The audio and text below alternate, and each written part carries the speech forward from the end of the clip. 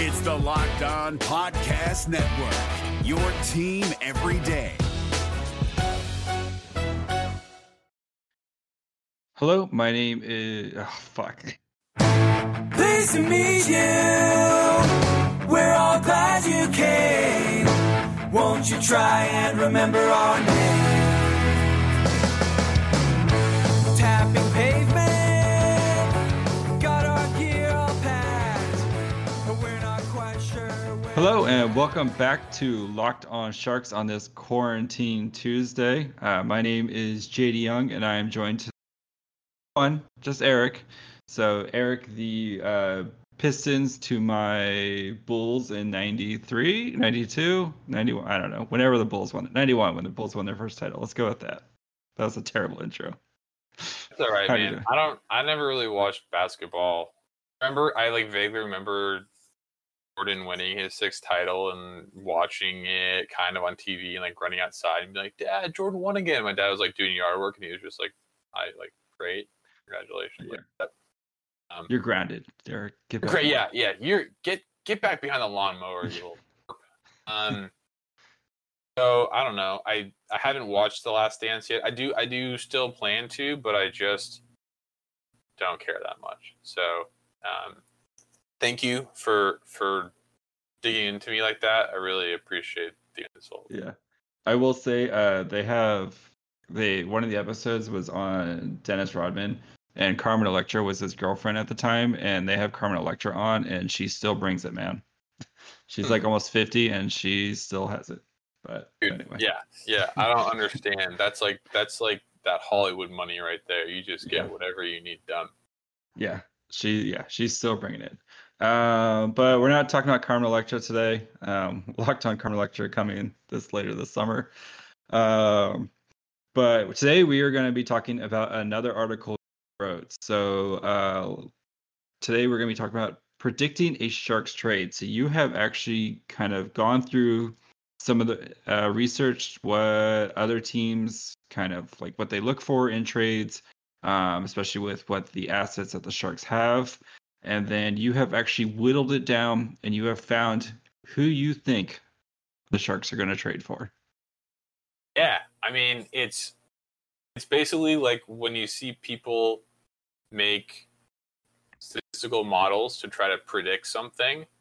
It's like doing that, but very, very, very manually and with a much smaller sample size. So I'm sure that this is never actually going to happen in real life. But my premise was essentially that it's fun and it's entertaining to go onto Cap Friendly and make an armchair GM team and like create some wild trade and see what happens. But I've sort of learned over the years. So Evolving Wild, the twins behind Evolving Wild, did their contract projection model, and they've done it the last few years. And Matt Cain on Twitter did it before they started doing theirs. And the interesting thing was that they found that the two biggest predictors of what the next contract is going to be is like time on ice and raw points scored, which is kind of crazy if you think about it. Like there's got to be better way to evaluate player performance. But anyway, still how GMs do it. So I was like, well, if they do contracts that way, why wouldn't they evaluate potential trade targets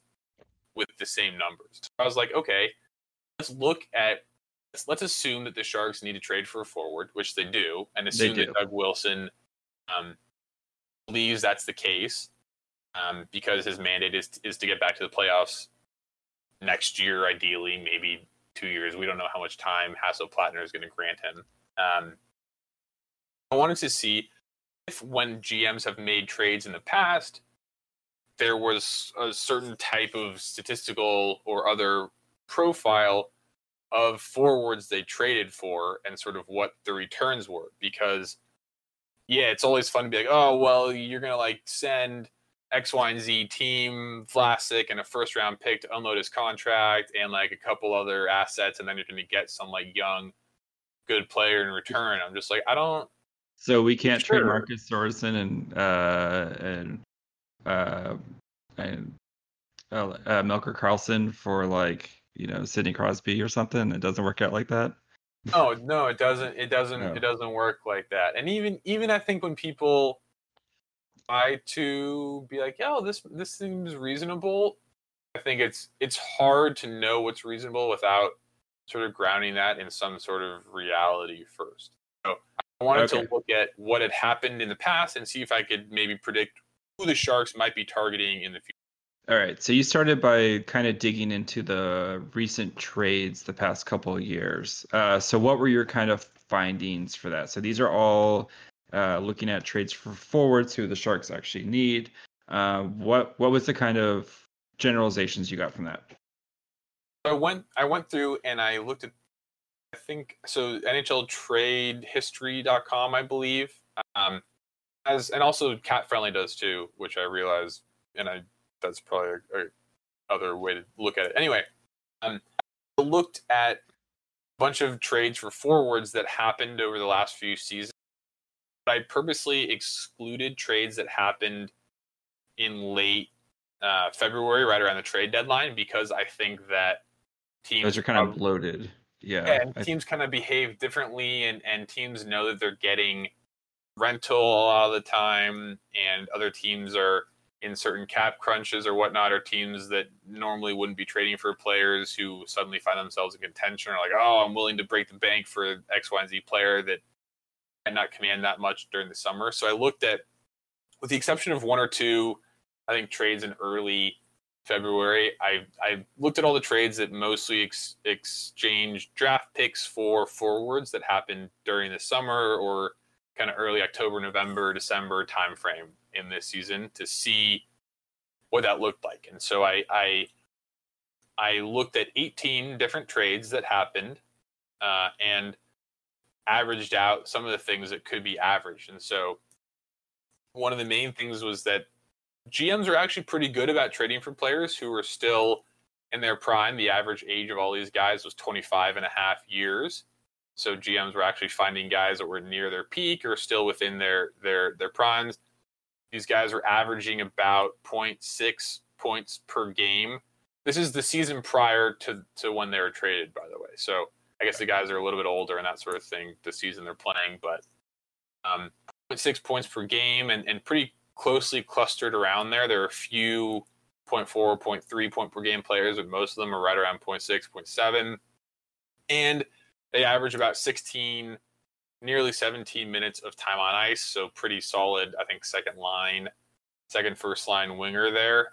Definitely a range, but that was sort of the profile. So guys were in their prime, were averaging a solid amount of points per game and ice time. And so you could tell that GMs were probably using similar ways of measuring what looks like a top six forward as they do when they're handing out contracts. So that was sort of my very loosely defined, very kind of manual, like top six GM player profile.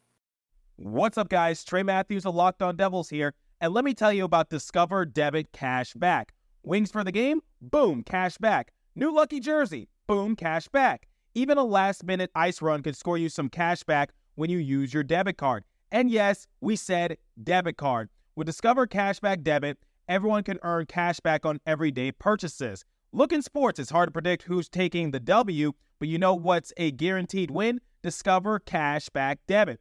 Oh, and did I mention there are no fees, period? I'm telling you, this one is a real game changer. Check out transaction eligibility and terms at discover.com/cashbackdebit. Discover Bank, member FDIC.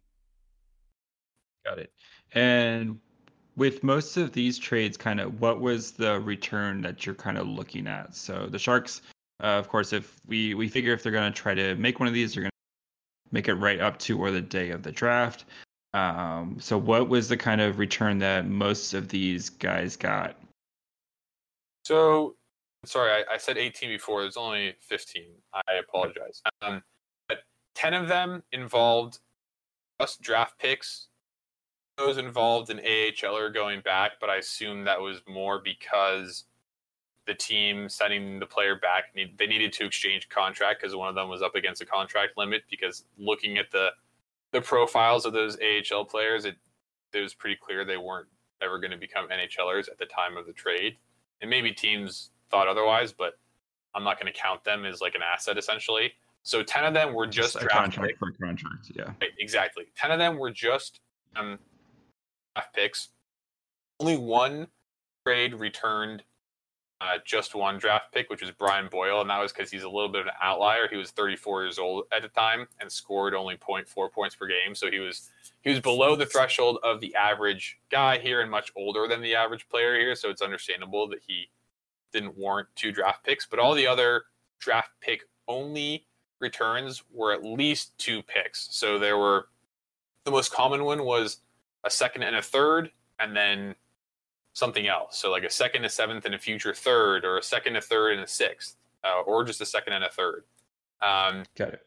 There were a couple that were like 2 seconds, and there were 2 that were a first and a third, and one of those was conditional. So one was a third and a future conditional first, and one was a conditional first and a future third. So really, because of the conditions on the first round picks and the third, you're kind of coalescing around the idea of like 2 second round picks, give or take. So you start with 2 second round picks, maybe go down to 2, 3, and a 4, or go up to 1 and a 3, but put a condition on it. That was that's like the nexus of what all these trade returns seem to be like. And then the 5 that returned NHLers, and back for them were clearly kind of a step ahead of everybody else, like Ryan O'Reilly, Braden Shen, Kyle Turris, Max Pacioretty.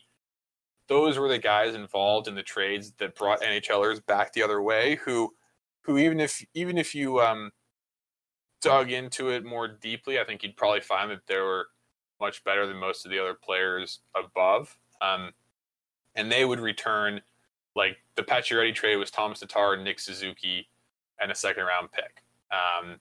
Kyle Turris was Sam Girard. I know this was a 3-way trade, but Kyle Turris was Sam Girard, Vladislav Kamenev, and a second. So, and O'Reilly got a bunch of 2 NHLers who were not good, but he got 2 NHLers. So there's a other sort of next tier up player who were playing kind of closer to like 18 plus minutes, who were really considered, I think, closer to first line guys, like true first line forwards. They got more human assets in the package. So you could kind of split the 2 groups in half, but generally you're starting with 2 seconds or a second and a third and going from there.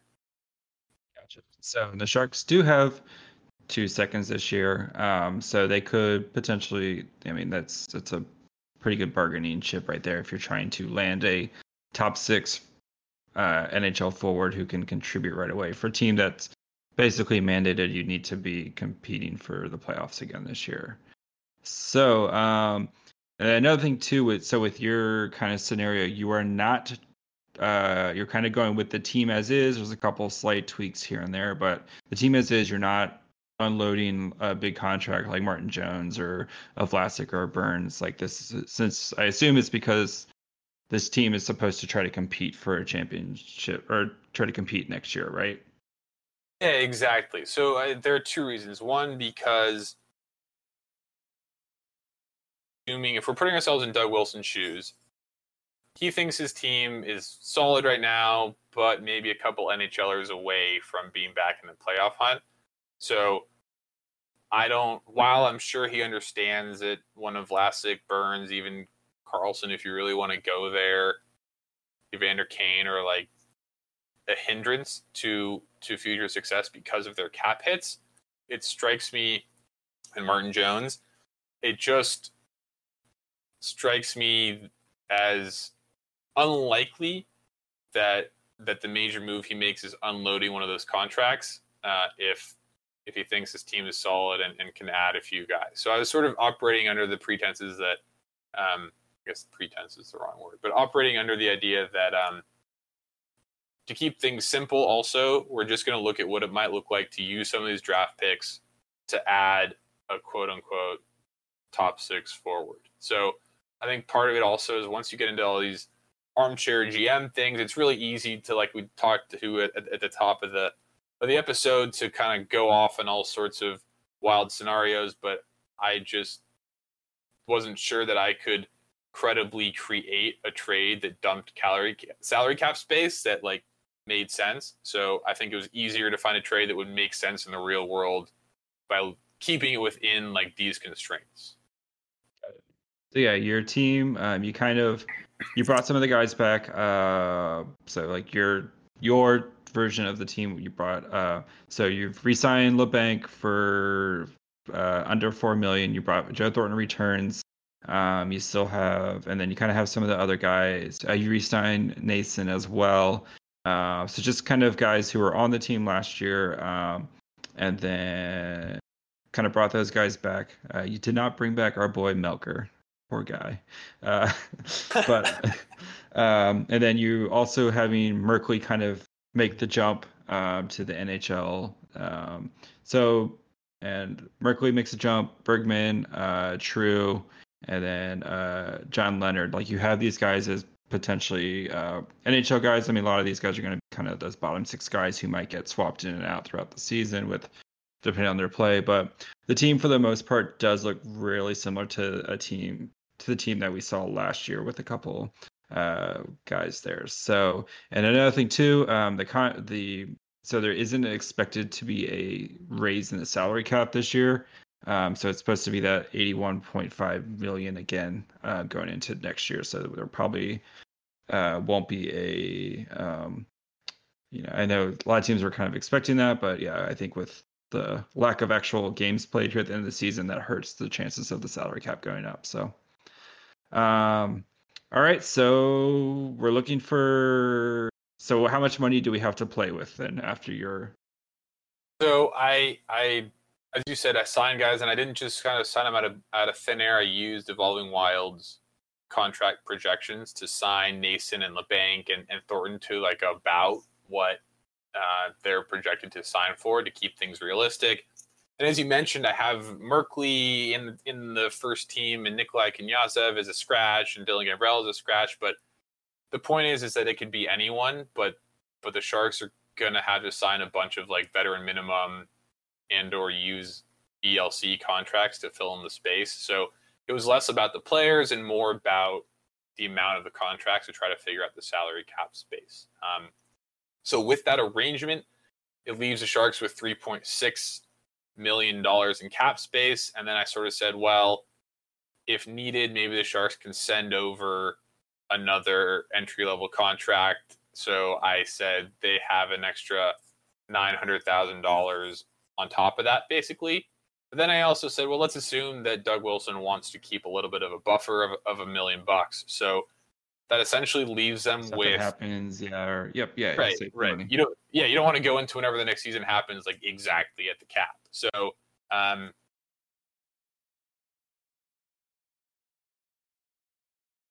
to play with. So they don't really have a lot of options there because, again, we're not getting into the scenario where maybe they ship out a Marcus Sorensen somehow or whatever. We're just looking at what they can do to use draft picks to add a player, and 3.5 million is about as expensive as they can get. So that was our final constraint there.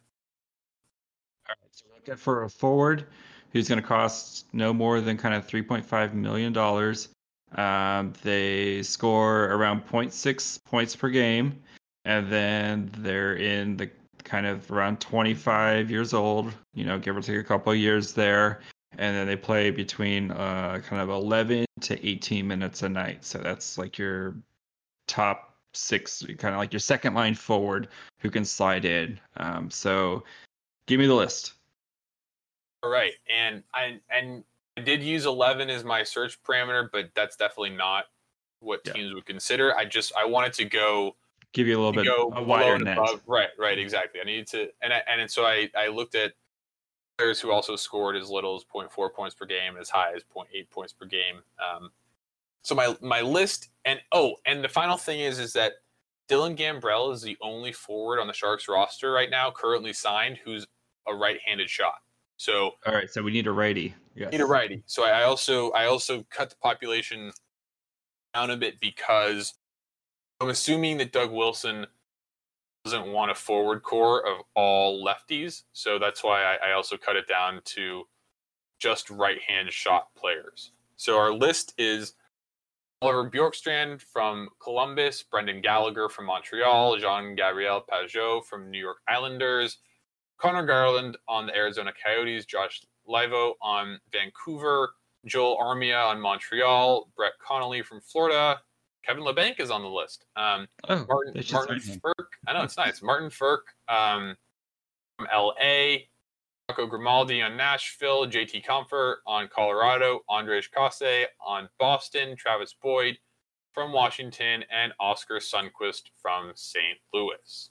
So 14 potential guys that fit within these parameters that are more or less, give or take, around sort of the average of this top 6 forward profile. Have you ever seen an NHL player get off a team bus and think to yourself, gosh, I wish I could dress that nice? Well, with Indochino, you can. Indochino makes fully customized suits that don't require a trip to the tailor to get that perfect fit.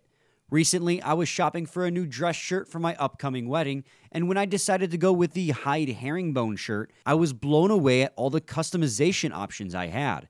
I could change the type of collar, cuffs, and even decide whether or not I wanted a chest pocket, all while being incredibly affordable, especially given the quality of the product I was getting. New colors, fabrics, and outerwear styles are added regularly too, so it's easy to create your next look. Level up your game with Indochino. Go to Indochino.com and use code NHL to get 10% off any purchase of $399 or more. That's 10% off at INDOCHINO.com with code NHL. All right. So you kind of whittled it down based on kind of maybe like guys just re-signed deals, or maybe the team, they still have money, like they have plenty of cap space and stuff like that. So let's kind of whittle it down to the final 4. So who are your potential trade candidates? So I looked at our list of 14. I looked at what their team situation was. Try to see if maybe there are some rumors about a player being moved out beforehand, or problems or whatnot. And so I sort of eliminated players who were on teams that had no cap issues, or like in Gallagher's case, as good as he is, I don't know why Montreal would trade him. So final list that I came down to is Oliver Bjorkstrand, Connor Garland, Andrej Kase, and Oscar Sundqvist, which, depending on how much time you spend looking at shot blobs, is either very exciting or very depressing, or just like, okay, that's fine. That's a fine list. So that's our final 4 right there. That's our final 4. Maybe not exciting, but to me, make the case or for each one, or kind of what was your thinking? So Bjorkstrand, Pierre-Luc Dubois needs a new contract, and his new contract, if he signs anywhere near what Evolving Wild models project him to sign for, is going to eat up almost all the Blue Jackets' remaining cap room for the 2020-2021 season. They also have to sign Josh Anderson, who's a pending restricted free agent, though there were trade rumors about him, so maybe they traded his rights instead.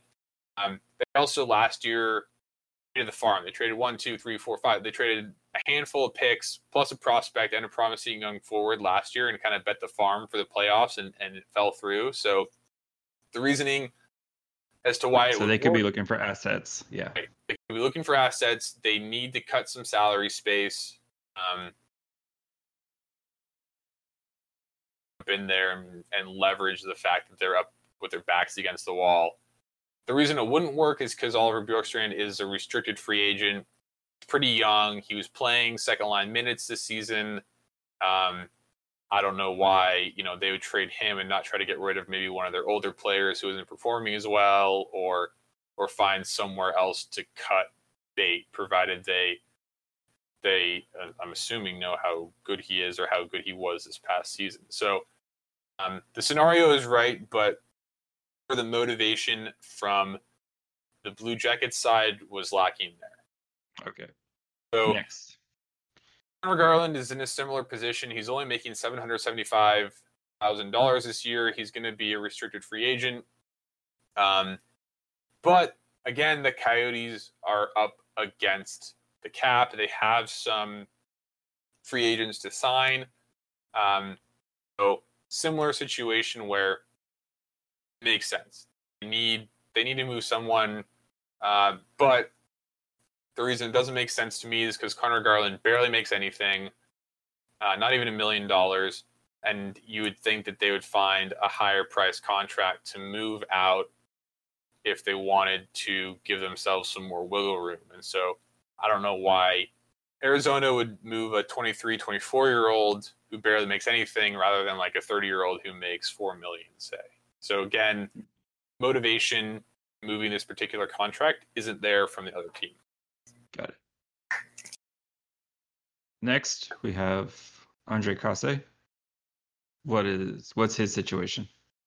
The situation is he is arguably the best of this four in terms of his impact on shot differential, expected goal differential, shot danger, shot quality differential. The only problem is he's missed a ton of games over his first 4 NHL seasons. And so while I hate to call a guy injury prone, the fact that he's never finished a full season, it's a little worrisome. It's worrisome. Bruins just traded for him at the deadline, of course, assuming the season was going to go to completion and they were going to be able to use this guy in the playoffs. They sent a first-round pick, a so-so prospect, and the David Backes contract for Kase. So it's sort of weird because this is one of those kind of fantastical trades where people are like, oh, well, you could unload Vlasic and still get a good player in return, but I just feel like this doesn't really happen very often. I think Anaheim kind of screwed up a little bit and was interested in getting rid of an injured player and not dealing with it. And so the Bruins sort of took that risk, but also I don't expect that type of trade to happen more than once or that often, I think. So, yeah. And the reason that Boston wouldn't do it again is because Kase is still going to be a restricted free agent when his next contract is up after the 2020-21 season. And even after signing Torrey Krug and Jake DeBrusk to the contracts that Evolving Wild projected for them, Boston still shouldn't really have any cap issues. So, again, it could make sense if Boston is just like, okay, yeah, this guy is too much of an injury concern. Let's ship him off and make even more room. But they're not quite so up against the wall where they really need to start shipping contracts out. And he's only there for another year after this if they want to keep him. So again, the motivation from the Bruins doesn't seem to be there. Maybe the Sharks could throw in a prospect because the Bruins prospect pool is awful and they'll be enticed by that, but I just don't know. It's not like the Sharks prospect pool is littered with talent. Right. It's, exactly. So they could maybe fool the Bruins into thinking someone who's 22 or 23 is a worthwhile bargain, but it's hard. It's hard there. So finally, we've got Oskar Sundqvist. Now, I probably could have just started by saying he's the only unrestricted free agent of the group and stopped there because that makes it much more likely that the Blues would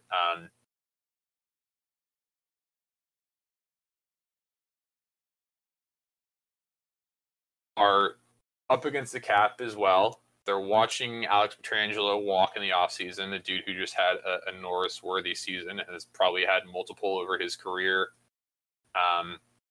They're going to have, I estimate, about $2 million in cap space when the new cap comes in, if it stays at 81.5 according to Cap Friendly. So Sundqvist is interesting because he is signed for a few years, and his, I think, $2.75 million cap hit isn't their biggest concern. But I could also see a team who's up against it willing to move someone who played mostly middle 6 minutes last year, wasn't like scoring a ton of raw points, wasn't playing a ton of minutes. I think he averaged only 14 minutes a night. He only scored 0.4 points per game. So on the surface is more of a middle 6 guy. I could see them being willing to move him out for a couple of picks. So to me, and then from the Sharks side, he's big. He's a power forward. That size. if you look at his 5-on-5 scoring rates, he's actually scored at the rate of a first line forward the last 2 seasons. So even though his points per game rate isn't great, he's actually a little bit more impressive of a scorer than it looks like.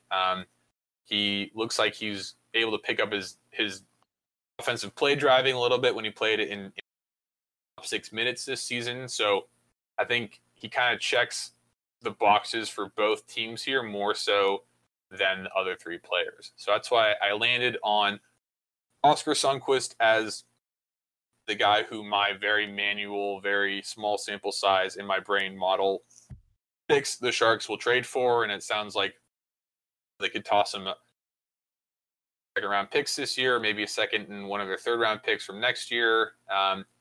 Some sort of package like that. If they do a next year third-round pick, they might have to throw in a 7th-round pick from this year as well. But basically, if we're trying to predict what GMs will do or might do based on what they have done in the past, this seems like it makes the most sense, provided we sort of nailed what they're looking for in the first place. Very well done, Eric. Very well done. So, yeah, I think, it makes a lot of sense. You try to grab a guy who, might be a little underutilized over there. Not going to cost a lot. And then, I think everything makes sense there. So, if you guys want to actually read the article instead of just listening to us talk about it, Eric has tweeted it out, and we'll tweet it out from the Locked On Sharks account. So, I think, especially if the Sharks are trying to keep the core intact and try to make one more run, I think making a move like this, could work out dividends. So. Yeah, that's what I'm hoping. If nothing else, he'll at least push, or someone like this could at least, or theoretically would at least push Marcus Sorensen, Dylan Gambrell, other guys like that farther down the lineup. Peg them in their kind of better proper spots. Yeah. Exactly. Yeah. And so even if he's just a fine third line winger, like that's much better than having someone struggling in the third line winger role. Sounds good. Awesome. So yeah, that's going to be it for us today. We will be back on Wednesday, hopefully with all 3 of us talking about something. Those are all vague promises. So vague promises. Yeah. Wow. Vague promises. Locked on vague promises. So yeah, if you want to reach out to us at the show, you can tweet at us at Locked On Sharks. You can also shoot us an email at lockedonsharks@gmail.com. But don't do that because we don't ever check it. If you want to get a hold of Eric, you can find him on Twitter at foulball15, where he'll be more than happy to discuss why you should already pre-order your Oskar Sundqvist Sharks jersey. Oh man, I'm gonna owe so many people like $200. I don't even know if they make Oskar Sundqvist jerseys for the Blues. You could always just get a custom jersey. Custom. I'm gonna order my Sundqvist jersey and put my money where my mouth is. I'm not actually.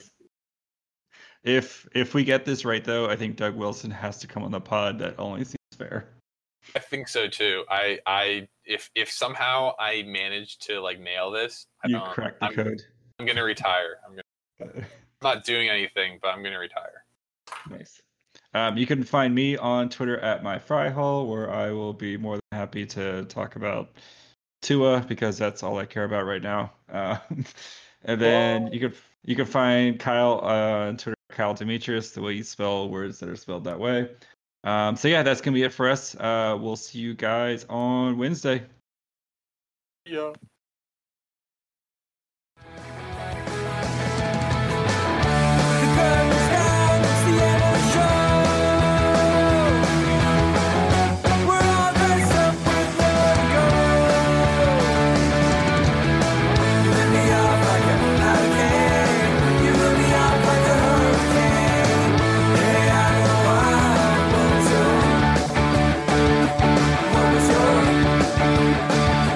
What was your